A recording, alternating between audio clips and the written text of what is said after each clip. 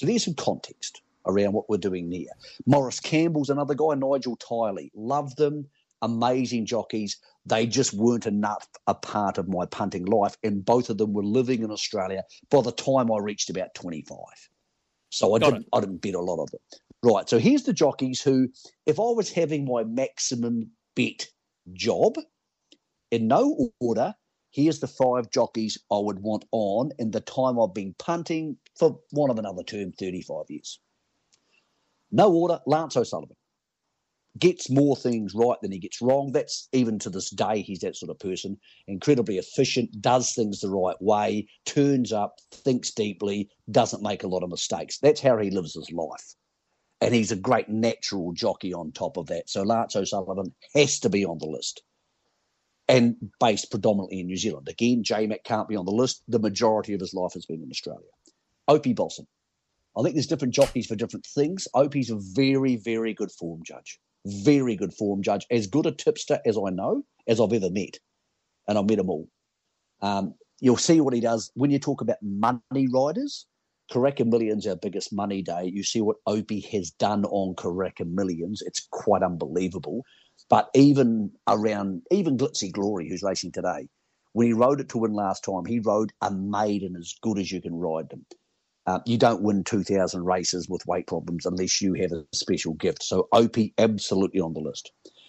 Grant Cooksley spent long enough in New Zealand that I think he qualifies. And Grant Cooksley's a person who would crawl over broken glass to get something done. And that means winning races. So he's a great jockey. He only just gets on the list only because he spent so much time in Australia. But having spent some time around the man, if he's one of those guys, if someone needed to get something done, Louis, I've got a gun to your head. I need someone to get this done and scare other people. Yep, that'd be Cookie. I'd have Cookie on my list of top 5s. Peter Johnson. Yeah. Particularly in the last race. Back in the days when you're allowed to use the whip a bit more exuberantly, man, he could absolutely make them accelerate.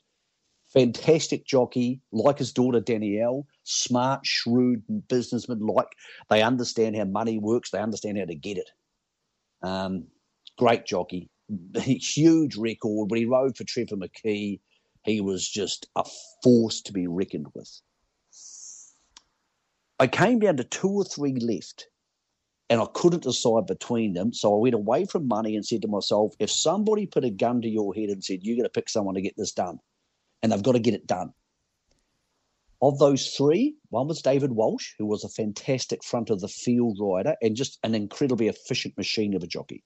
Just go to race meetings, ride winners, go home. He was just like that all the time. Mm-hmm. One who might surprise people is Lisa Allpress. No, it's not surprising. Lisa is very, very, very good at what she does. I've had horses with trainers before. We've scratched them from 2 meetings to enable Lisa to get on them. And we said, hey, this means a lot to us. This is well bred. We need this to win. And she's got out there and got it done. And when you consider her disadvantages with injuries and all the things that she's gone through in her career, yes, she's a jockey I would put on if I needed to get a horse to win. But here's someone that a lot of people wouldn't have on their list. And it might piss some people off because he's pissed a lot of people off.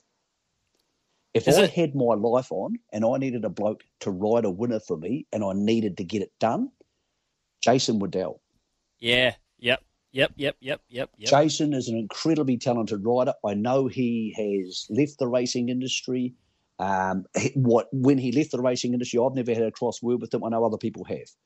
But that's not what we're talking about here. And I still think that there's lots of good things about Jason, and I've had no arguments with him, so I've got no bone against him, but I do realise other people have had, and I'm not disrespecting that.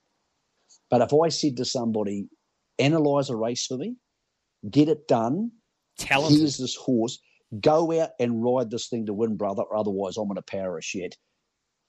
He'd be in the 5 best I've seen. Just for that one, not for turning up every week and getting it done, for synthesising that one moment I want. So with all respect to Nigel and to Maurice Campbell, some respect to Chris Johnson, even though, like me, sometimes he can be a little bit all over the place. To Lisa Allpress, who's done the job in real life, and to David Walsh, who I've seen done it 1,000 times. To those great, great riders, my list is for the money or for having to get it done. Yes. My 5 is Lance O'Sullivan, Opie Bosson, Grant Cooksley, Peter Johnson, and Jason Waddell. That is brilliant, Mick. That is, you were right when you said at the start of the show you've spent a long time thinking about this. That is fantastic. Now, interestingly, when you said at the start also, I'm curious to know what yours is, Louis, and mine is a far shorter time span. Punting seriously, it's literally only about 8-9 years, and I would have to have Jason Waddell on my list because at the end there, before it went off the rails and before it was inexcusable and he wasn't and he disappeared and he vanished, there was that season, going back 5 years, where he was riding the lights out. So talented. But I understand why that's a difficult one. Obviously, Opie goes on, and then Nabba, what Nabba has been able to do consistently now for 3 years, he is so talented. His hands are so sweet. He rides so well. He's been in outstanding form for 2.5 years, and he's a close personal friend. He's a guy I really enjoy the company of and like. But yes, I think his body of work will be significantly bigger. Sure. And absolutely in 5 or 10 years I would see him on that list. There's no disrespect to people like that. But yeah, very good point. You're working with a slightly smaller time frame, and absolutely he would be on it in that time frame because P. Johnson and C. Cooksey would disappear on that time frame and the one you're talking about.